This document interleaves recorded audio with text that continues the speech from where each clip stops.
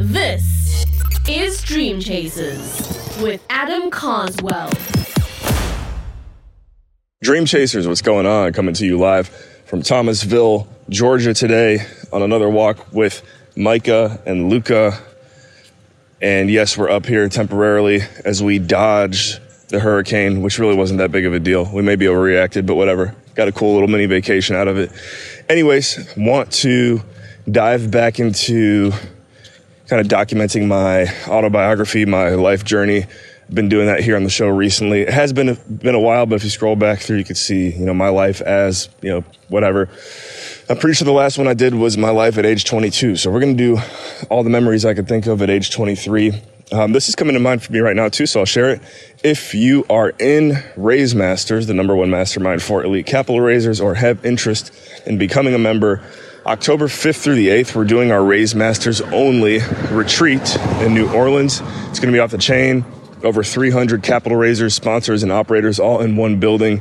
And yes, we believe in the work hard, play hard theory. So anyone who joins Raise Masters between now and that event gets a free ticket to New Orleans.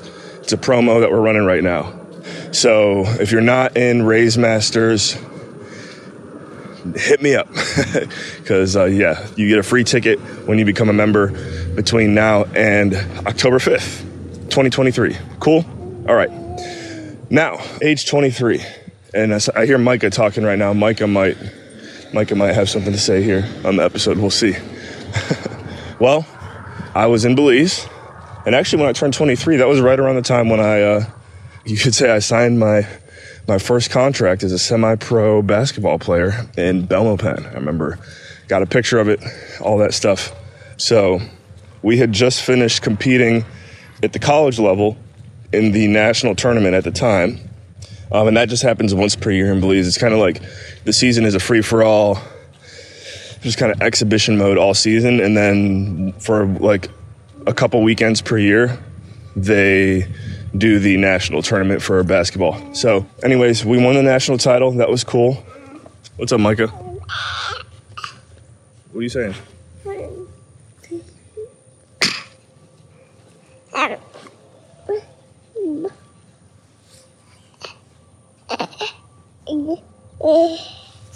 Yeah?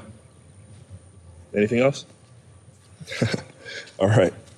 But we won the national championship at the college level. And then a month later, the National Elite Basketball League, which is what it was called at the time, now it's called the Belize Elite Basketball League, was coming back into existence. There was like a 2 or 3 year period where they didn't have the league. And yeah, it was just perfect timing to be there when they brought the league back. And I signed with the Belmopan Bandits, and it was awesome. We finished top 4 in the league, which put us in the playoffs at the 4 seed. So that was cool. I averaged a double-double, which was pretty cool too. That's statistically the best I had ever done in a competitive league. So yeah, semi-pro that year was awesome. And just traveling around the country, playing in different cities. And actually, now that I think about it, it really helped me see the entire country of Belize, because otherwise I pretty much would have just spent most of my time in San Ignacio, Belmopan, and Belize City, which I'd say in a lot of ways kind of are like the main 3 cities, at least as far as tourism is concerned. But that was a lot of fun. I was in grad school, so yeah, while doing all that, I was getting my MBA. And academically, throughout not most of my life, I'd say from like 9th grade through, I guess it wasn't that much, from 9th grade up until freshman year of college or sophomore year of college, I did struggle pretty hard academically. I guess I was always pretty decent as a kid. And then I figured out as I got older, like, okay, you just got to prioritize things and apply yourself and not party too hard. So after I learned all that, then school kind of got a little bit easier. So I did pretty well, graduated magna cum laude, or not magna, just cum laude at Galen. That was cool. And you know what? That year in Belize, I coached the Belmopan Active. There's a local league too for, I guess you could say for the kids, the Belmopan Active Youth. And I coached a team there. That was a lot of fun. won Coach of the Year, and I guess that would have been 2014. I also helped Coach Brad's run the Rose, it's called the Rose Classic, which it's funny. I looked into it, and so Nike does something for girls basketball every year in the U.S. called the Rose Classic. I can't remember, where it is. I think it's in the New York City area. But basically every year there was a guy in Belize who would get all of this extra merchandise from the Rose Classic. And so basically what he did was he would bring all of the Rose Classic basketball stuff down to Belize. And then in Belize City, they would have a boys basketball camp every year called the Rose Classic.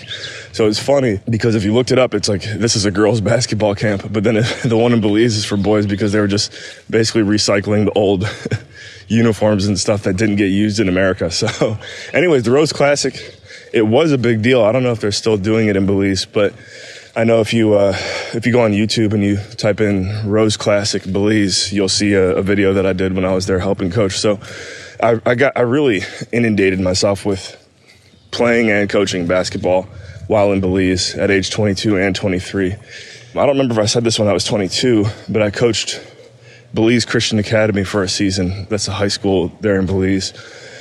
We weren't very good, but I did do it, and that's, I guess you could say, kind of where my coaching career began. And no, how could I forget? When I was 23, that was when in July, I got the offer to become the head coach of Galen University, which was just crazy how that all took place. Long story short, just really, I'd say, blessed and well connected to make that one happen. So, I mean, the main reason why I even came to Belize was to get my master's so that way I could become one step closer to becoming an NCAA college basketball coach. And next thing you know, I didn't become an NCAA coach, but I became a college basketball coach within, 2 years. I achieved kind of my life dream at the time very quickly. So that was also part of the reason why at the end of 2014, I decided to, we won the national championship also when I was coaching. So it was back-to-back titles, one as a player, one as a coach.